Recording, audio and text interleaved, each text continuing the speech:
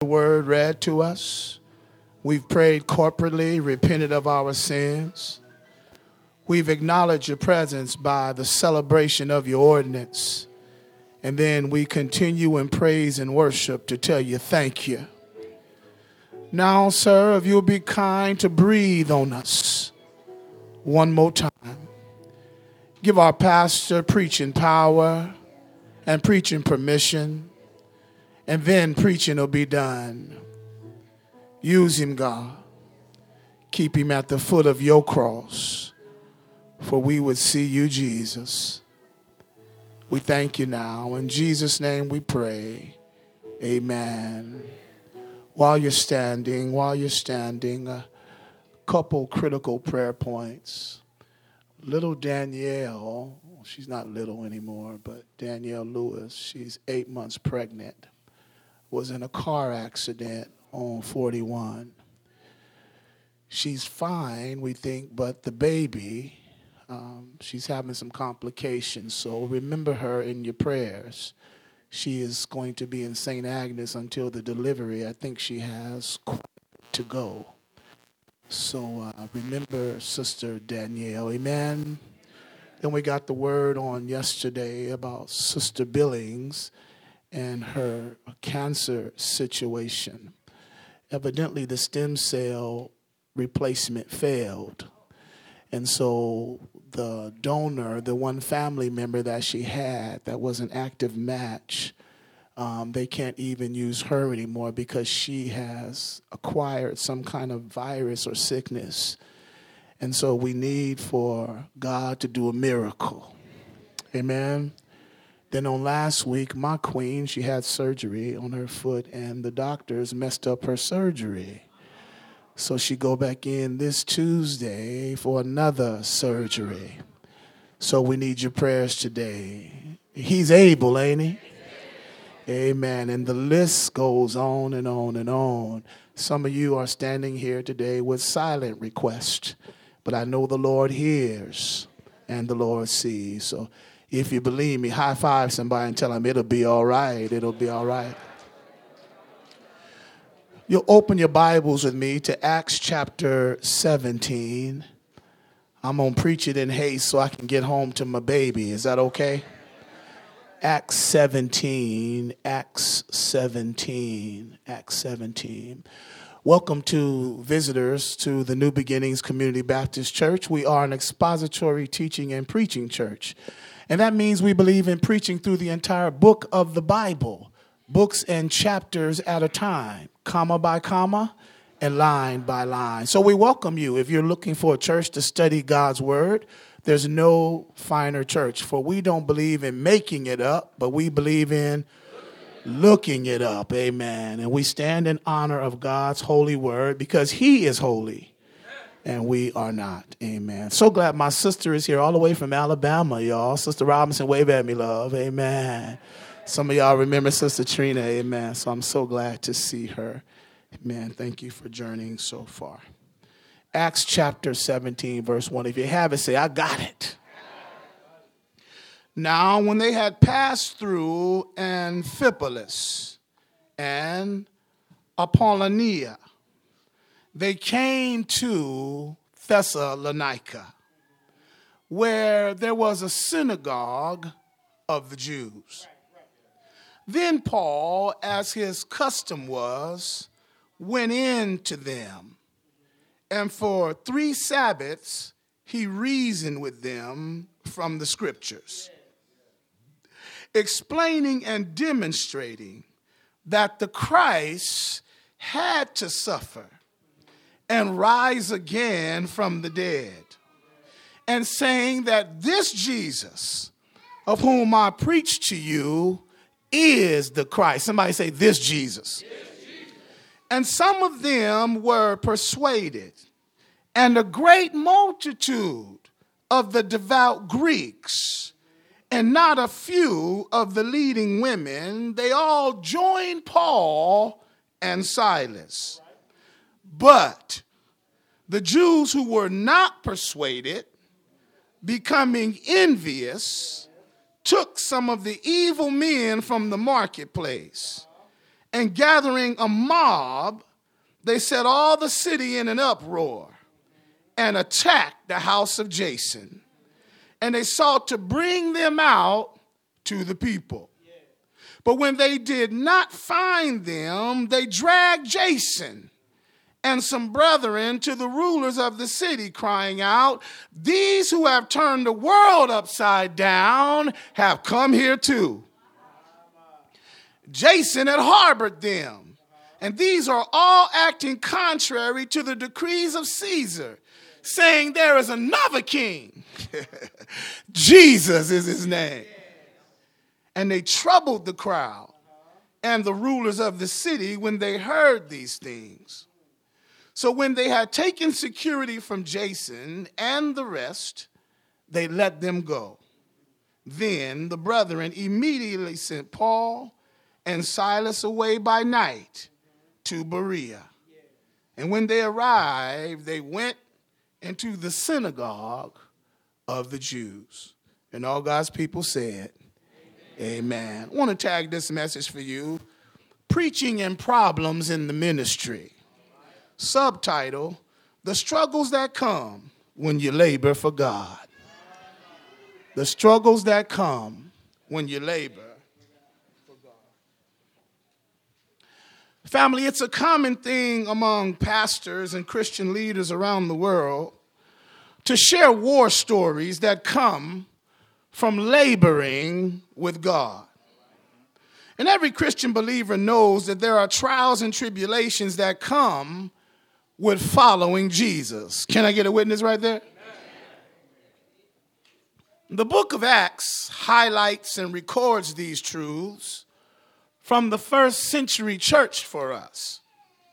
See, this church faced difficulty as she grew up and obeyed the commands of God to evangelize the entire world. In other words, her members went through trials and tribulations. Her members went through persecutions and problems, all for the sake of following Jesus. Now, this common theme is sometimes forgotten on your pew today. It's forgotten because we are a generation, Brother Mike, that's appalled to suffering and trouble. We oftentimes quit on God at the sight or sound of a little persecution or a little personal struggle. We quit and question, is God really here? When it was normal for the first century church to go through those things. And if it happened to them, why shouldn't it happen to you? Nevertheless, we can learn today, Reverend Mason, that trouble is going to come to the believer. Mistreatment is going to happen. People are going to afflict you, family. But hang on, because you too can overcome and be used by God at the same time of your trouble. I got 2 points for you today, and then I'm going to go see my baby. Is that okay? Number one, I'm going to talk about Paul's ministry method. Paul's ministry method. And then number two, I'm going to talk about persecuting ministry members. Persecuting ministry members. And I'll walk through the text slowly so you can stay with me. Here's point number one, Paul's ministry's methods. Verse number 1 says, "Now, when they had passed through Amphipolis," that's a city, "and Apollonia, they came to Thessalonica, where there was a synagogue," Sister Coralie, "of the Jews." Look at this. When we arrive at this portion of the text, we see what I call is a glimpse of Paul's ministry focus and evangelism strategy.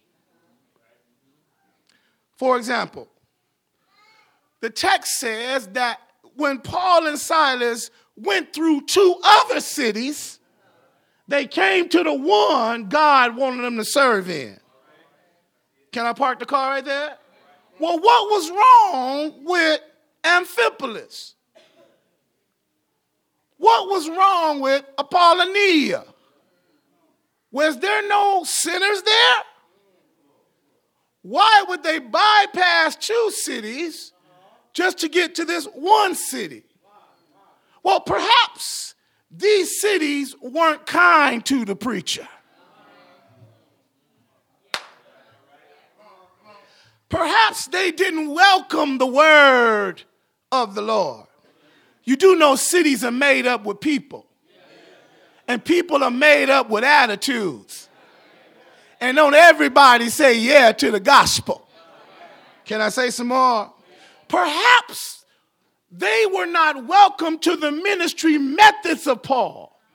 His ministry method was to first find the Jewish synagogues and then to start there sharing the good news. Maybe these towns had no synagogues. We don't know because the Bible is silent. But what we do know is that they end up in Thessalonica, where God had arranged for them to begin a special work for him in that city. Here's the application for you. Brother Darian, sometimes when we are on mission for God, some people and some places remain closed to us. Have you ever tried to share the gospel with somebody that didn't want to hear it? Have you ever tried to do outreach in a particular ministry that just wasn't, a city that just wasn't having it? No matter how hard you try to show the light and love of God, nothing can happen there.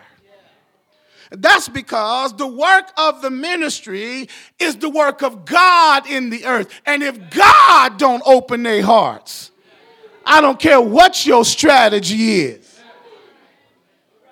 they ain't going to receive it. Can I talk to somebody today? You've been trying and trying and trying to share with that coworker, and they can't stand to see you coming. You've been trying to reach that brother-in-law. Come on, talk to me. That mother or that father, whoever they may be, you've been trying your best, and no matter what you say, how good them collard greens are, come on, talk to me, how rich that barbecue is, they leave after they eat. Your strategy ain't working. But it's because they don't have a heart, are you listening here, for the things of God. But here's what I noticed that encouraged me in this lesson.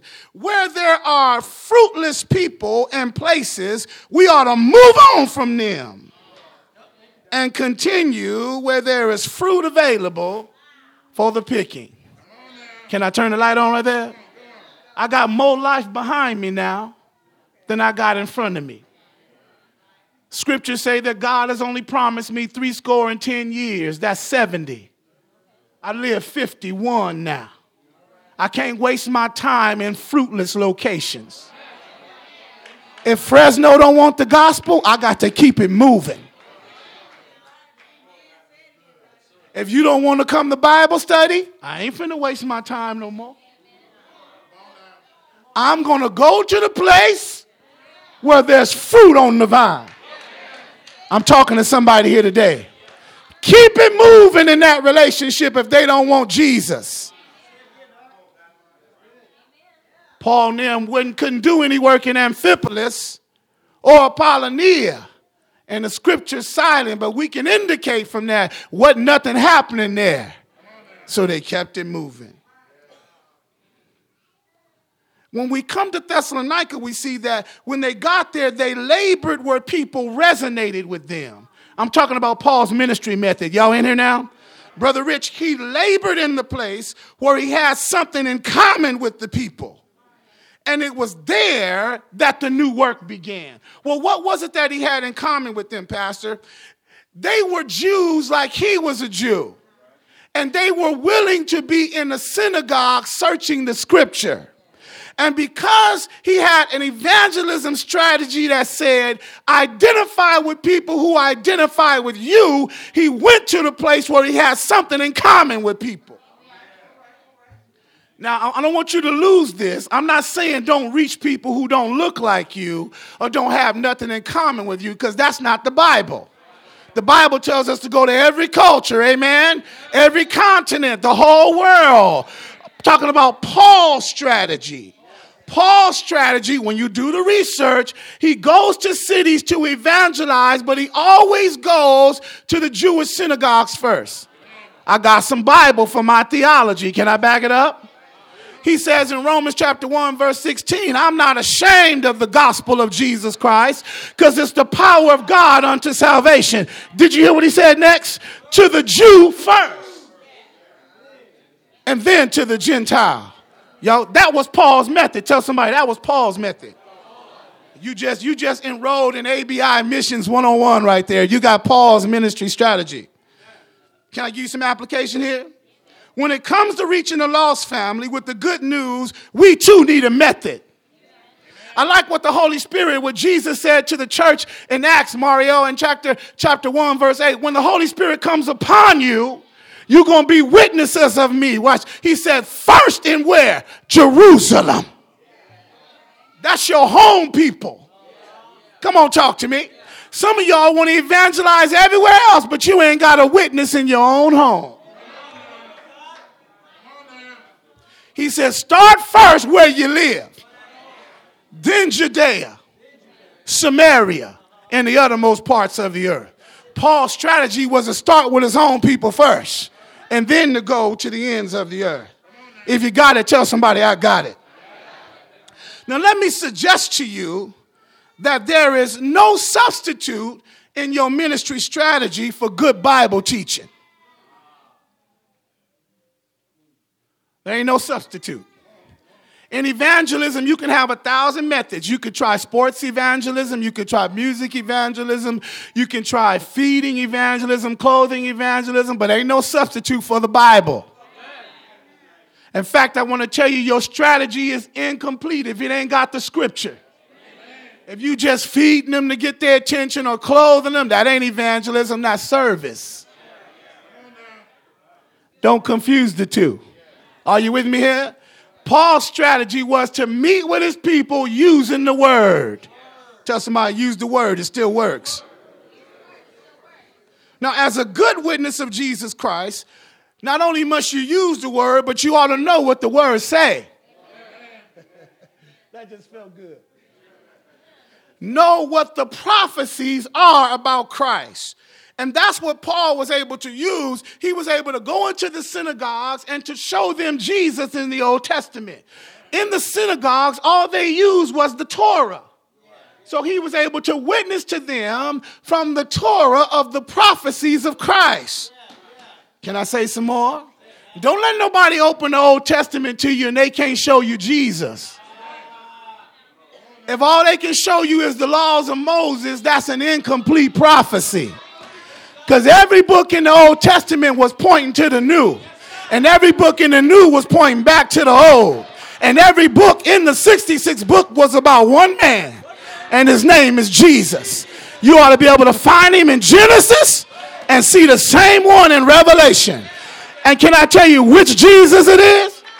It's the Jesus who was crucified on a Friday, buried dead on a Saturday, and risen early Sunday morning. If they show you a Jesus that is not the Son of God, that not God himself, that's the wrong Jesus. Hey, I felt good. Can I say some more? The Jehovah's Witness got a Jesus, but he ain't the one of the scriptures. The Mormons got a Jesus, but he ain't the one of the scriptures. The Muslims got a Jesus, but he ain't the one of the scriptures. The black Hebrew Israelites got a Jesus, but he ain't the one of the scriptures. Y'all in here with me?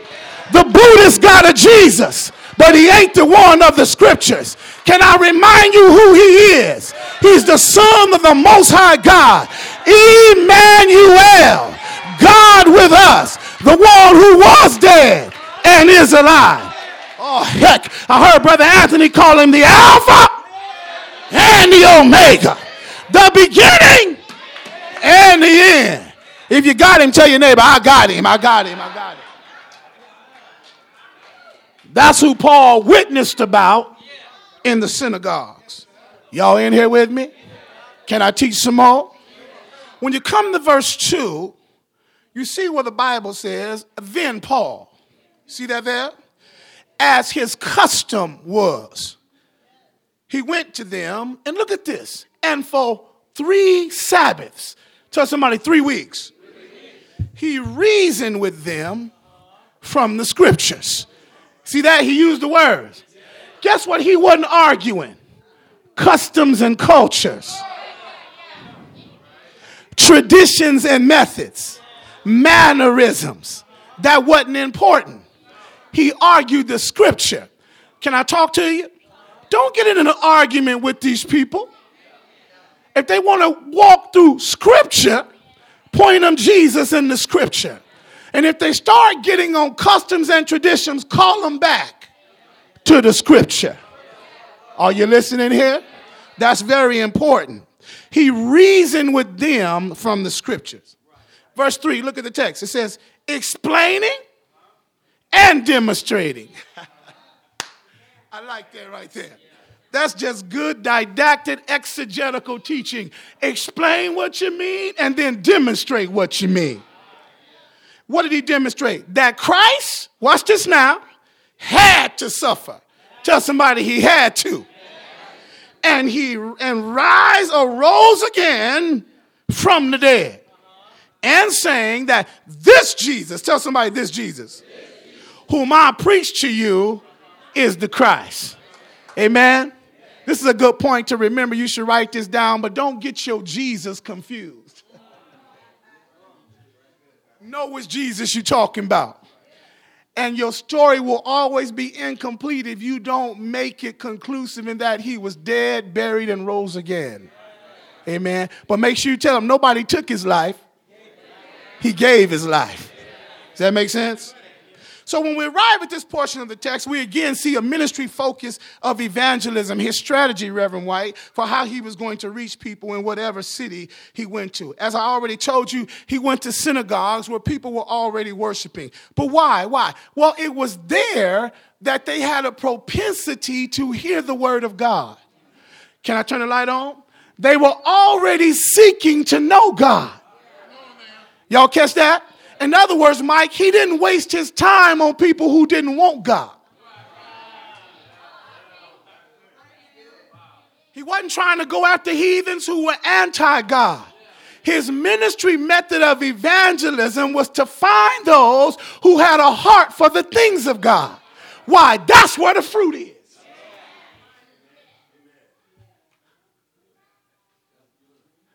If they don't want God, they ain't got time to hear what you're saying.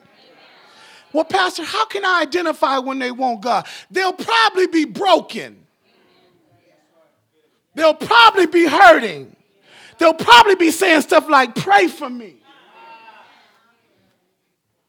They'll probably be saying like, man, I wish I was like you. I wish I was as close to God as you were.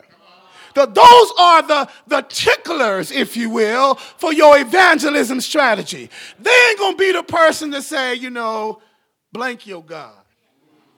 Or I hate God. Don't talk to me about religion. That ain't going to be the person you're going to evangelize. Because they've already identified to you, Sister Green, they want nothing to do with you. Parenthetically, if they want nothing to do with your God, they want nothing to do with you. Can I pass it right there? I need to talk to my daughters for a minute. I don't care how fine he is. If he won't pray with you, he won't read the Bible with you, he don't want to come to church with you, he want nothing to do with you. Because you and your God are a package deal. Come on, talk to me. He can't have you without having your God. Hello. I'm a pastor right through here. Brothers, I don't care how fine she may be. She may have an hourglass figure. But if she want nothing to do with you on Sunday morning, she can't even pray with you. She won't talk with you about the things of God. She's poison. Stay away from her. She's not interested in the things of God. Are you with me here? And if she ain't interested in the things of God now, Hey, can I say it? She ain't going to be interested later. Don't you fool yourself talking about I can save her, Reverend. I can save her. No, you can't save her, man. That wasn't in my notes, but I just went there. Amen. Notice his strategy, though. When he found out they were interested in the things of God, he kept coming back, Danielle. The Bible says he did it for 3 Sabbaths. That was 3 Saturday meetings. That's when they had church. And they did it all day. So that means all day he was laboring in the Sabbath with those who had a heart for the things of God. In other words, he kept coming back. And he kept sticking with the text. He kept lifting up Jesus every time. Amen. He kept the conversation going about the Messiah. Now, these Jews, as I mentioned earlier, they would have known the Old Testament and the Torah and the prophecies concerning the coming of the Messiah. But yet they had not encountered the risen Christ. And that's why it was important when he shared with them, Sister Jackie, to only share Jesus. Does that make sense? Because this was incomplete in their eyes. They didn't know who Jesus was. Can I tell you that there's something about the name of Jesus? Y'all in here? It still got power, Brother Grady. Just the mention of his name makes people sit up and choose. You know that's the only name in history that's going to divide humanity? You got to decide what you're going to do with Jesus. Are you for him? Or are you against him? And guess what? You can't be neutral. Because to be against him, it means you're against him. And if you're not for him, then what? You are. So somebody in here looking at me, you got to choose today. What you going to do with Jesus? Is he who the Bible say he is? And if he is, you got a decision to make. So as you go about your strategy this week for sharing the good news and looking for people who are hungry for him, stick to your plan. You got to work the plan. You got to believe in the plan. But most of all, like Paul, you got to share the scripture in the plan. Why, Pastor? Well, it's not your plan that saves people. That just felt good.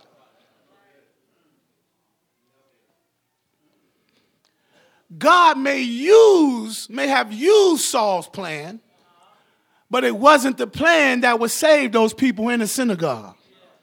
It was the scriptures that were illumined by God. So that the scripture is the source of biblical truth. And the scripture encompasses divine power to change lives. You know you don't have no power, Blackburn, to change nobody. You know that? Only the scripture can change you. Because it's divine and it comes from God, when you hear it, it do something inside of you. And first of all, it drives conviction into the heart. And makes you all of a sudden start feeling weird, like, dang, I need to do something. Maybe that's right. All of y'all in here today because of the Bible. It may have been the song that drew you in here, or a friend invited you, but it's the scripture that kept you in here. That's why we call people of the word. Can I say some more?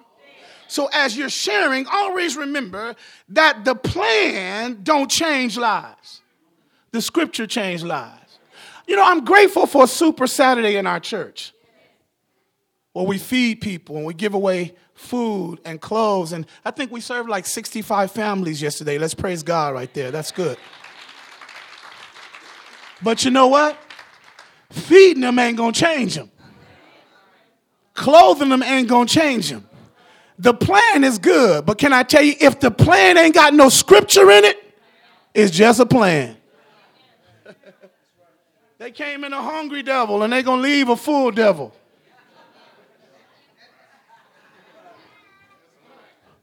You got to have scripture in the plan. Can I tell you one of the greatest tricks of the enemy? is to have you do great humanitarian works without the Bible. Feed them, clothe them, help them get a job, help them come out of prison, help them get sober, but don't give them the Bible. The plan has to have scripture in order for it to be evangelism. I just said something right there. I hope y'all hold on to that. It ain't evangelism, Zuniga, if the word ain't involved. Don't call it evangelism. Just call it outreach or good works. Have a plan, but in your plan, lift up Jesus. Why, Pastor? And I'm almost through with this point. I'm going to my next point. The Bible is the only thing that will save. Jesus saves. Jesus uses the word. He is the word. Amen? The Bible will draw them. Reverend White, it will change them. It will empower them. It'll fill them, encourage them, deliver them, transform them, revive them, renew them, recover them, save them, sanctify them, send them. The scriptures is what does it. Reverend White and I were talking about this not long ago. You know, in the 12-step program, they have steps in recovery. But all those steps are designed to point you to scripture. The steps don't clean you and draw you. The scripture do. Are you listening here? But the plan is to use the steps. That's the vehicle. But the scripture is the source. Does that make sense? In your plan, by the way, everybody ought to have a plan. Ask your neighbor, you got a plan? You got a plan to reach people? You ought to have a plan. Grady, you got a plan? Amen. Laura, you got a plan? If you don't, see me at the church. I'll give you one. Amen. But you need a plan, and your plan needs to include the scriptures. Right? Amen? So Paul's method was to use the scriptures in the Sabbath. The plan was to meet with the people who were like him and had things in common.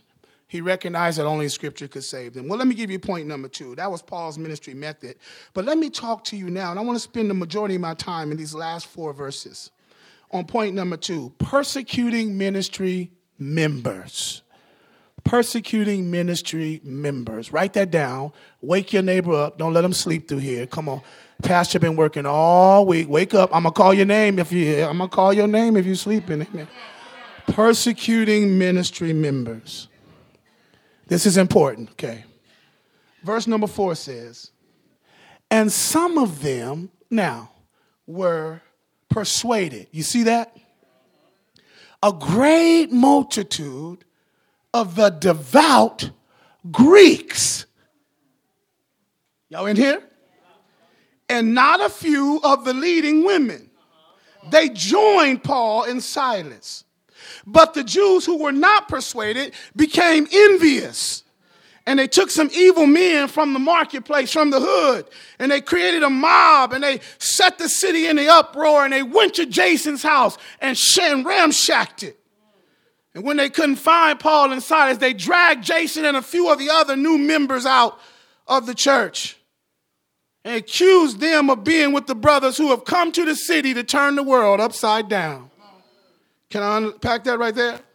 When we gather at this portion of the text, brothers and sisters, we see the result of conversions to Christianity. Brother Chris, whenever someone gets converted to Christianity, conflict always follows Christianity. Y'all catch that?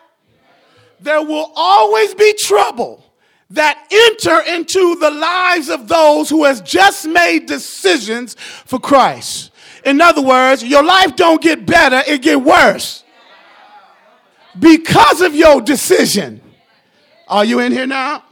Listen, some people got converted in the synagogue, but some didn't. That's verses 4 and 5. Those who got saved were both Jewish and Gentile. They were both male and female. And guess what they all had in common? They were all devout. What do you mean, Pastor? They were all in a synagogue studying. And this is interesting right here. In the Jewish synagogues, they were separated like this. The men would sit on one side and the women would sit on the other. But they could only be Jews. At the very back of the synagogues, they used to have a space called for the Gentiles. So those people who were non-Jews, that's us, we all Gentiles, we couldn't even come into the synagogue and sit up with the rest of the Jews. We had to sit in the back. Are you with me here? And so when Saul comes or Paul comes and he's reasoning with them for 3 weeks and he's teaching them, some hear Paul and decide they're going to believe, right? Some of the Jews, and then he says, and some of the devout Greeks. In other words, these Gentiles, these Greeks, were people that were reading the Torah, that were studying what the Jews believed about Yahweh, about God, right? And they were believing, but they didn't have the whole story. And then he says, and the chief ladies among them. Can I open that? Which means that in the Gentile culture, there were more women in the church than they were men. Now, the women were ostracized 3 times. Can I tell you why? Number 1, they weren't Jewish. Number 2, they were Gentile. And then on top of that, they were women as Gentiles. They were second-class citizens. But when they heard about Jesus, they were liberated from their status in society.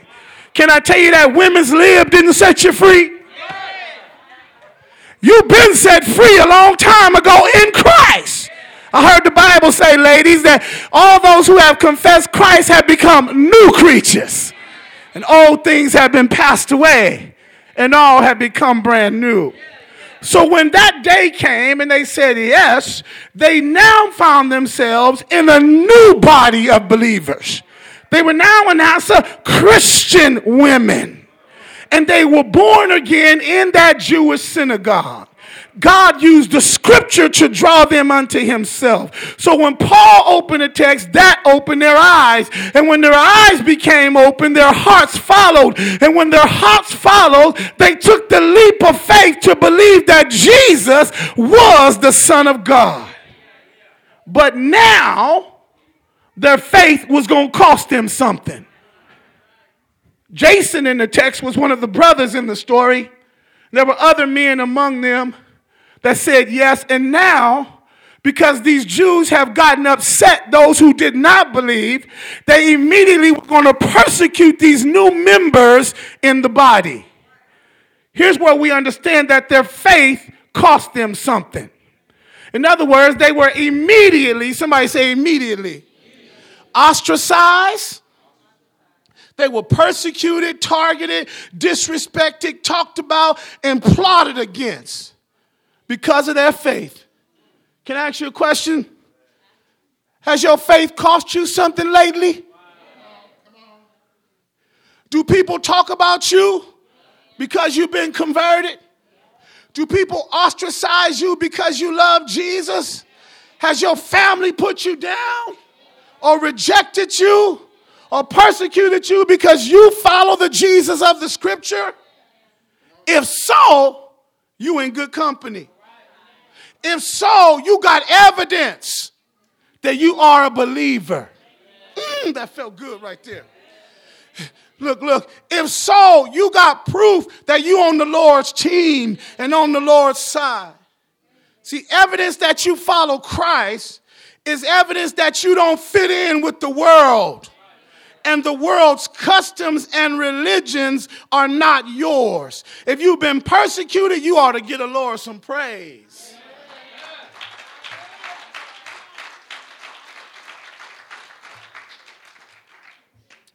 But on the other hand, if you haven't been, you ought to talk to him. Maybe you're too close to the world. The world embrace you. You know how they do. They bag on the Christians in stand-up comedy, but they say, I ain't talking about you. You ain't like them. You know, you one of those Christians and nobody can tell whose side you on.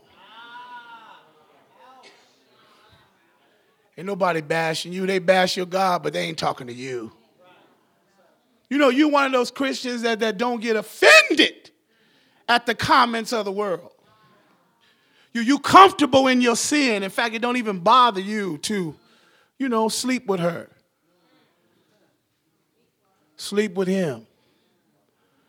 Smoke and get high. Steal and lie. You living together and you know the Bible don't teach that. You ain't convicted by that. You need to talk to the Lord.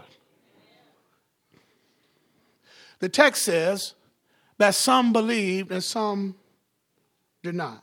Look at verse 5. The Jews who were not persuaded, you should circle that word, were not. They became envious. You see that right there, guys? And they took, look what they did right here. They took, Sister Jackie, some evil men from the marketplace. This is what their envy did. And they gathered a mob, Speedy, and they set all the city, say all the city, in an uproar at the house of Jason. And they sought to bring out the people. Let me unpack that. The Jews who wouldn't believe in Jesus as the Messiah, according to the text, became envious. I think this is a good word, interesting word, of Paul and Silas. Why were they envy? Why were they envious? Well, they were envious of the crowd conversion. They were envious of the ability to persuade men. They were envious, Tate, because of the power of the gospel. Y'all need proof? They had been in the synagogue every week trying to persuade people. And here Paul and Silas come after 3 weeks. And now this great multitude had just like that switched to the gospel. And as a result of their envy, they became angry. Why were they angry? Because God was at work. They were angry because religion wasn't working, but the gospel was. They were angry, passing on, because, the servants of the Lord Jesus Christ had come in right under their noses and led people into the marvelous light. And as a result, their anger made them plot to destroy the work that God was starting. Can I turn the light on right here? Listen, you may forget everything I said, but don't forget this. Anytime haters get angry at the work of God, it can always be traced back to satanic opposition and influence. Why? Because you've heard me say that the definition of spiritual warfare is anything that applies or tries to stop the work of God in the believer or for the believer. Are you with me here? That's spiritual warfare. And Satan always opposes the work of God in your life, in the life of your church, and in the life of humanity. Anytime Satan stands up against what God is doing, I can always identify the source. You need proof? I'll give you proof. Only the devil opposes the work of God in the earth. There's no other spirit in the universe. In fact, Jesus called him the prince in power. Paul called him the prince in power of the air. Jesus said he's the God, little g, of this world. There's a war happening in our universe. God moves and the devil tries to counter. You can check the record in Genesis. Anytime God does something, Satan comes on the screen. Put man in the garden and here come the devil. That makes sense? All the way through the Bible. Only the devil. Watch this. Tell me if this is true. I want you to yell out true afterward, okay? If this is true. Only the devil don't want to see people saved. Only the devil tries to stop what God is doing in people's lives. True. Only the devil is angry at Christian transformation. True. Only the devil will try to stop you from joining the church. True. Only the devil will try to stop the church from growing. True. Only the devil will try to block the preacher from preaching. Only the devil will try to discourage the membership. Only the devil will try and put fear in the congregation. Only the devil will lie on the preacher and have him silenced. And this is what was happening in this text. All of those things you just said were true is what they did, Satan did in the lives of those Jews who were not persuaded. In other words, I'll give it to you simple. Brother Aaron, Satan stirs up haters. Why? Because he sees that he can use them. Why? Because their hearts are evil. And they have an evil disposition towards the things of God. So they're the perfect vehicle for him to jump inside and ride. Can I just turn the light on right there? Some people are just the perfect car for the devil to drive.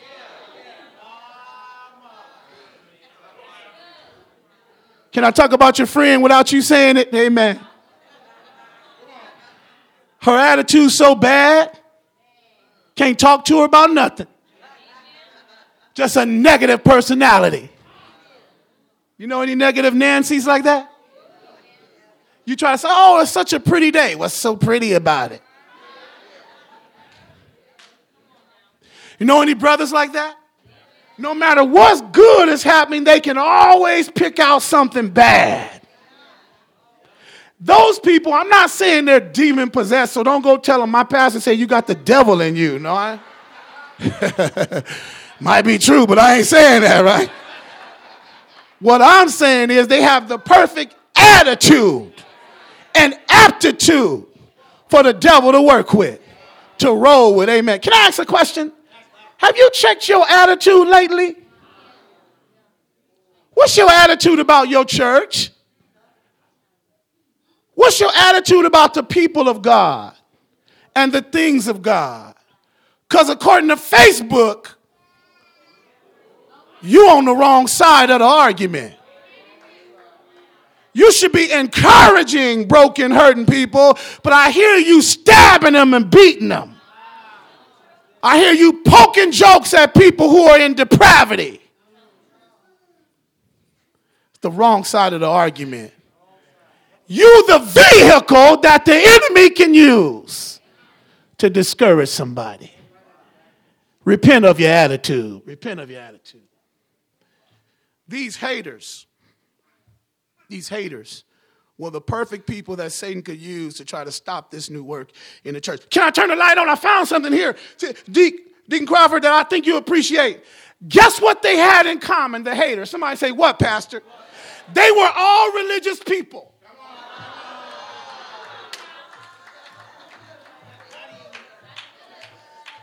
They were church people. They were leaders in the synagogue. They knew the Torah. But they were the ones that tried to stop the work of the gospel. Can I say some more? They had the laws of Moses. They had church traditions. They had a religious language. They had religion on their side. But they were easily influenced by the evil one.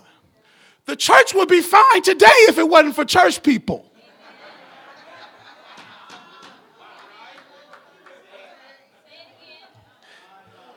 Ain't that sad? But that's true. Look again, verse 5. The Jews who were not persuaded became envious.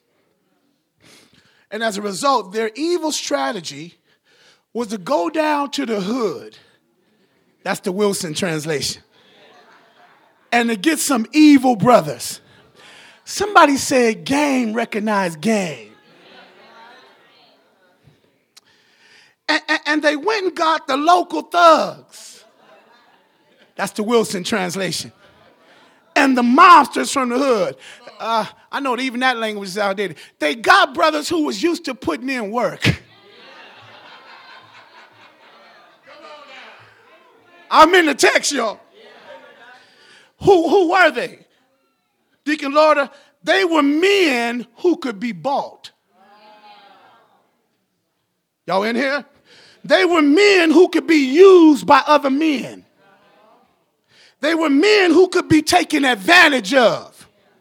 They were men who could be lied to. They were men who could be easily persuaded to violate another man. They were men who could be deceived into doing something to take somebody else's life.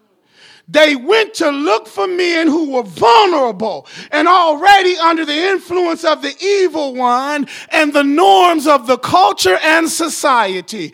They went and got sinners who didn't know no better.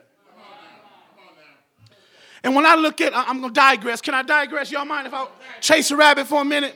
When I look at Islam today and their new recruiting strategy, they get people on the fringes of society, people who could be bought. You look at any cult and they have the same strategy. Who are their soldiers? People that fit this category. And they recruit in the places where those men live. Go to the prison and get them out.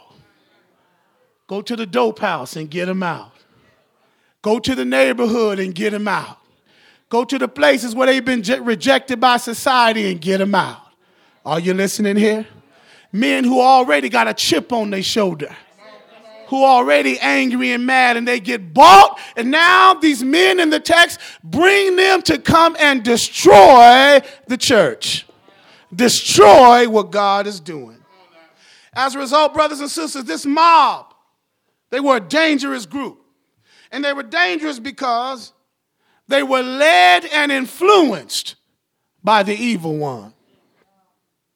They were so evil that when they could not get to Paul and Silas, y'all in here? They took Jason. He wasn't even an apostle. He was a new believer. Snatched him right out of new members class. And he just got saved. When I was reading it, I said, man, poor Jason, that's jacked up. What an initiation to Christianity. His first taste of persecution. This shows me two things. Number one, it shows me the depravity of people who don't have God. That they would choose to hurt the apostles who only came that they might have life. But then secondly, it shows me their evil, diabolical, wicked, and demonic schemes that they would hurt anybody, watch this now, that was connected to the preacher.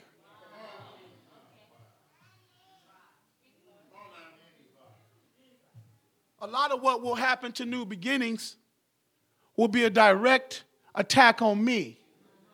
But because you're members, you will catch it. I'm sorry. They really want me. Because I'm the spokesperson for the body. The angel of the house. The one who has to stand before God and give an account for your souls. So when the Hebrews attack me, or when the Mormons or the Jehovah's Witness attack me, they may inadvertently get you. Can I say some more? When they couldn't get Paul and Silas, they dragged. Somebody say drag. I mean, brother wasn't willing to go. Amen. He wasn't willing to go. They dragged him out of his house. And I like this text because it says, and some other brethren. It wasn't just Jason. They grabbed a lot of people who were meeting in that same house that now Paul and Silas had established the church of Thessalonica. Thessalonians, right? They dragged them out and they cried against him. Look at their accusation. Look, this is a cool accusation to be accused by your enemy. They said these men had turned the world upside down. I want that kind of rumor on me, amen. That's him right there, amen. He turned the world upside down. They did two things to these new members of the church. Number one, they had them arrested. Number two, they had them falsely charged. And they literally accused them for harboring world changers. Yeah, harboring world changers. Then they accused them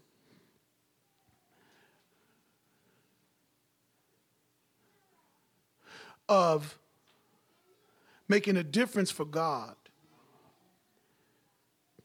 But I like the accusation. I want to dig in there for just a minute.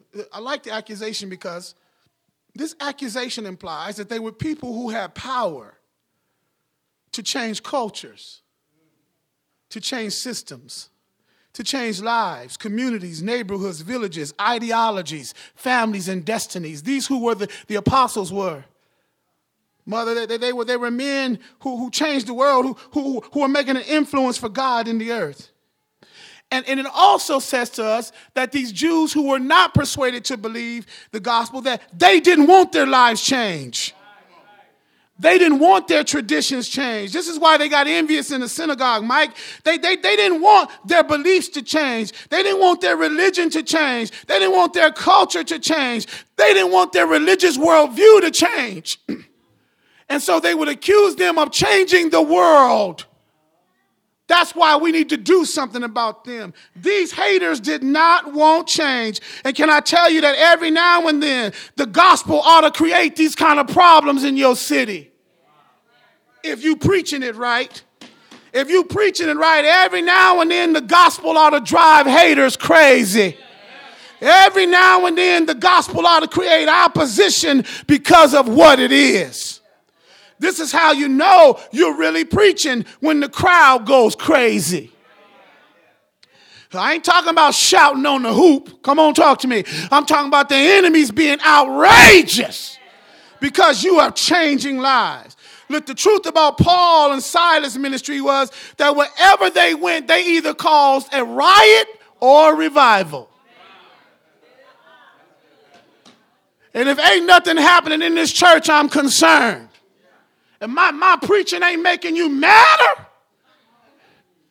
then it ought to be making you better. But it ought to be doing something, Brother James. Am I talking to you? Can I turn the light on right here? These new members, man, they hadn't baptized anybody. They ain't plant one church. They didn't write one book. They were not even ordained for ministry. They didn't do anything wrong. They hadn't hurt nobody, but they were still persecuted. Just because they kept company with the apostles. See, Jason was guilty by association. He believed the good news, and as a result, he was beat up and dragged to jail. Their accusation was that they had been with the apostles who had turned the world upside down. Here's the application. Any one of you willing to carry your cross this morning is a candidate for trials and tribulation. Any one of you willing to associate with your pastor is a candidate for accusations and ridicule. Anyone willing to be a part of the work can guarantee themselves trouble from those that hate the gospel.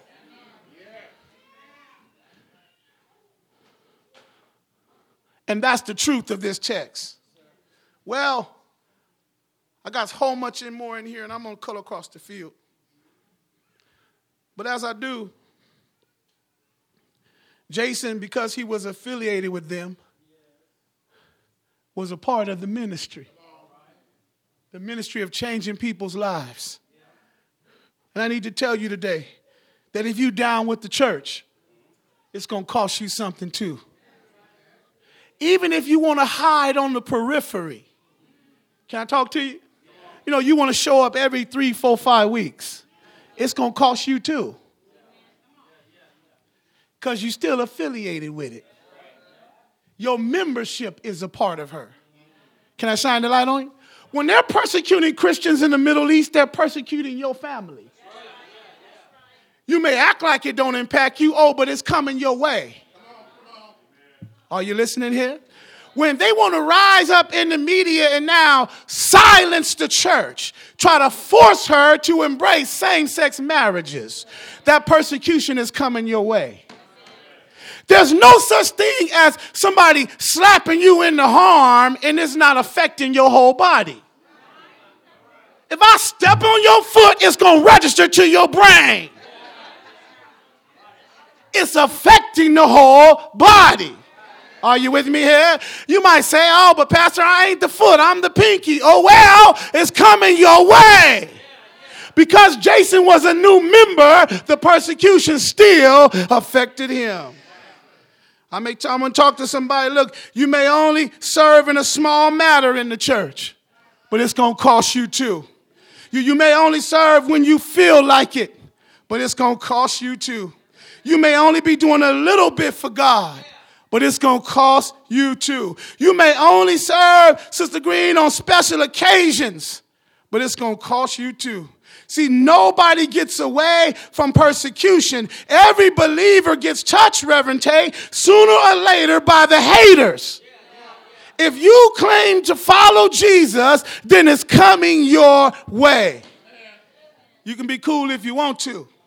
You can be quiet if you want to. You can be nonchalant if you want to. You may be on the bench or in the stands if you want to. But the truth is that persecution will find you. My mom used to say, be careful about who you hang with.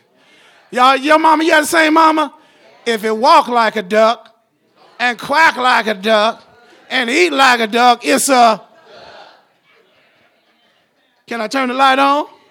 If you run with the Christians, if you hang with the Christians, if you sing with the Christians, if you pray with the Christians, believe with the Christians, serve with the Christians, live like the Christians, obey like the Christians, and trust like the Christian, you're probably Christian. And persecution will come your way. Well, y'all start walking, so I know you're tired. Let me land the plane.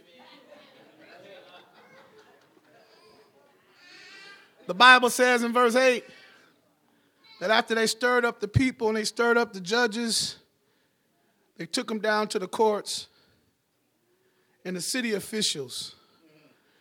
They were all, watch this now, the text says they were thrown into turmoil. You catch that right there? I'm through when I tell you this. They were thrown into turmoil. But the officials ended up releasing Jason and the new believers after they had posted bail. Here's my conclusion. Even though they suffered injustice at the hands of the haters, God gave them favor and grace and allowed them to be released. In other words, the people of the city and the officials were not in favor of the riots, but were rather in turmoil about the situation. Why turmoil, Pastor? Because the Bible demands a verdict. The gospel demands that you make a decision. The gospel demands that you make a choice. The gospel demands that you choose today who you will serve. And turmoil is what happens in the soul after you hear the gospel. So even though the haters tried to stir up this mob of brothers to do something wrong, when the city officials heard the court case, they got all jacked up on the inside. Because they recognized that the accusation about the brothers was not normal. They've turned the world upside down. Well, what is this? And now, after hearing the message, they got jacked up on the inside and turmoil had inflicted them. So much so that now they had to make a choice about what they were going to do with the brothers and with Jesus. And somebody this morning looking at me right now, you're in turmoil today. You know your life is jacked up. In fact, to borrow one of my old sayings, it's toe up from the flow up. And you hear this gospel today, this wonderful news, and you wonder, like, what does this mean? That's turmoil. You know turmoil. You can't sleep at night. Pastor ain't at home with you, but you can hear his voice over and over in your head. It means it's something you got to make a change today, a lifestyle change. Maybe you see where you've not been an effective witness this morning, but you recognize that persecution's coming your way. Maybe you haven't been a good support for your church, and you're feeling some conviction about it. That's turmoil. Holy Spirit causes that inside of every heart and every human. And you've got to decide today what you're going to do. The city officials filled with turmoil as we leave Thessalonica and now head to Berea. They got to decide what they're going to do with Jesus. Well, thank you, New Beginnings, for listening this morning. Thank you for giving me a few minutes to press my case and make my point today. But as I close, I want to challenge you today. Make a decision to repent of your sins and to trust Jesus for your salvation. Trust him by believing the good news of the gospel. The Bible says that 2,000 years ago, on a hill outside of Jerusalem, the Lamb of God died for the sins of the world. The Bible says that Jesus took our place out on the old rugged cross, and he died for the sins of the world. The Bible says that when he died, it was a painful death. They took nails in his hands and put a crown of thorns on his head. He suffered, bled, and died. But then the Bible says that that's not the end of the story. No, they put the body inside of a borrowed tomb. And early Sunday morning, the Father raised him back to life. That's how the message goes. And the Bible says that he's alive today and sitting at the right hand of God. The Bible says that God so loved the world that he gave his only begotten Son, that whosoever believes in him will not perish but have everlasting life. The Bible says that God did not send his Son into the world to condemn the world, but that the world through Jesus might be saved. The Bible says that he who has the Son has life, and he who has not the Son has not life. The Bible says that whosoever shall call on the name of the Lord shall be saved. And I like that right there because I'm a caller today. Oh, yes, I am. I called on the name of Jesus, and salvation is mine. I'm glad today that I've been born again, and new life is all in me. Are you glad today? Is there a witness in the house that says you are Jesus and Jesus is yours? Are you like the old saints used to say, I'm wrapped up, tied up, tangled up in Jesus? That's me today. I'm glad this morning that I'm not going back. I'm glad this morning I've made up my mind, and my mind is made up. I got my mind on Jesus and Jesus on my mind. Can I close right here? I've tried some other things, but they couldn't give me joy. Even Old English couldn't keep me happy. Can I talk to you? The reddest buds on the vine couldn't get me high enough. The best dance music in the club couldn't make me move like I move now. I found a Savior who's better to me than anything I ever tried. Can I talk to you right there? He picks me up and he turns me around. Place my feet on solid ground. He makes me run when ain't nobody chasing me. He dries my tears when conflict has me in confusion. He's an on-time God. Yes, he is. He's a healer when I've been sick, a provider When no bread's in the cupboard, he's a security.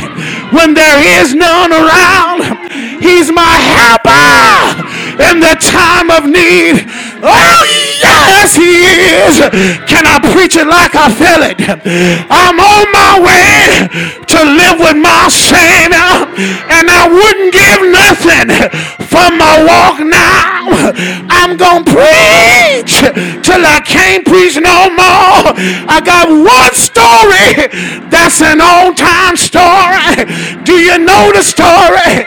I've been bought with a beautiful price, and I'm now in the bridal party, and the best groom that mankind has ever known has went away to prepare a place. I heard that where he is, I'll be there shortly. All I'm waiting on now is the wedding date. Any brides in the house? I've got the ring. I said yes. I'm getting ready. I'm waiting now on the date to come. And I heard that the wedding will start when the trumpet sounds. Did you hear the sound of the trumpet? The Bible says when the trumpet sounds, the dead in Christ will rise, and all of us who remain will be caught up together to meet him in the air. I got a question, New Beginnings. Are you in the wedding party? Did you get an invitation? Did you say yes to the bridegroom? Then make sure. I said sure. There's oil in your lamp. You can't wait at the sound of the trumpet to try to get yourself ready. This is one invitation. You got to already be ready. And I'm ready now. I got oil in my lamp. I got my name on the invitation. It's written in the Lamb's Book of Life. I got my ticket, and I'm on my way to the wedding in Jerusalem. I'm trying to close it now. Oh yes, I am. But I heard when the wedding starts, they gonna throw open the gates, and in come the Gentile bride. She'll be dressed in white. Can I tell you who she is? She's Asian, she's African, she's European, she's Anglican, she's all over the world, from every nation and every tribe.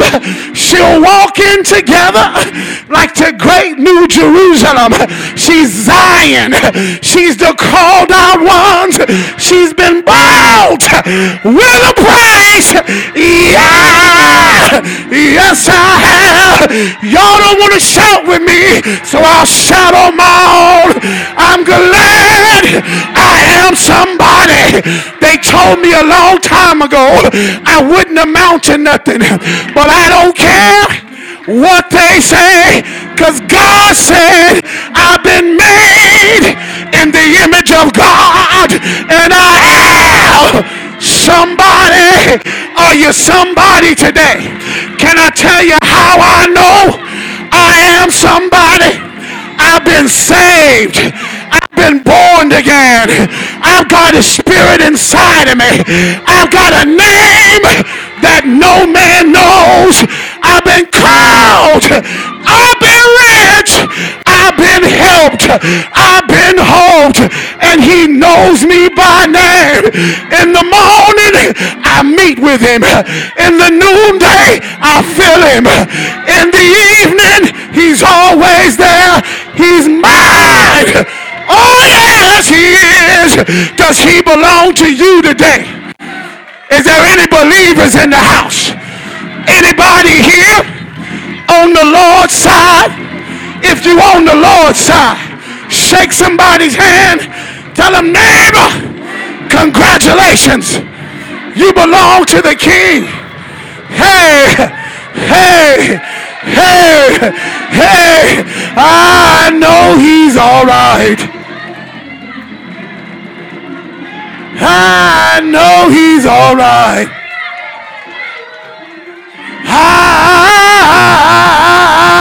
I know he's all right. If God is better, high five somebody. Tell them God is better. If God is enough, point to somebody and to tell them he's enough. Hey, ain't he all right? Ain't he all right? Ain't he all right? Say yeah. Say yeah. Say yeah. Don't fool me now. Trying to land it here, but it just feels good. Because that means that soon I'll be done with the troubles of this old world. No more sickness on that side. No more heartache on that side. No more disappointment on that side. No more persecution on that side. No more lonely days and weary nights on that side. Some of y'all can't shout there. No more medication on that side. No more bill collectors on that side. No more haters on that side. It'll just be Jesus, Mary's baby, Jesus, the Lamb of God. Now ain't that all right? Say yeah. Say yeah. Yeah. Good God Almighty. Praise him while you can. Praise him while you can. Hallelujah. Hallelujah.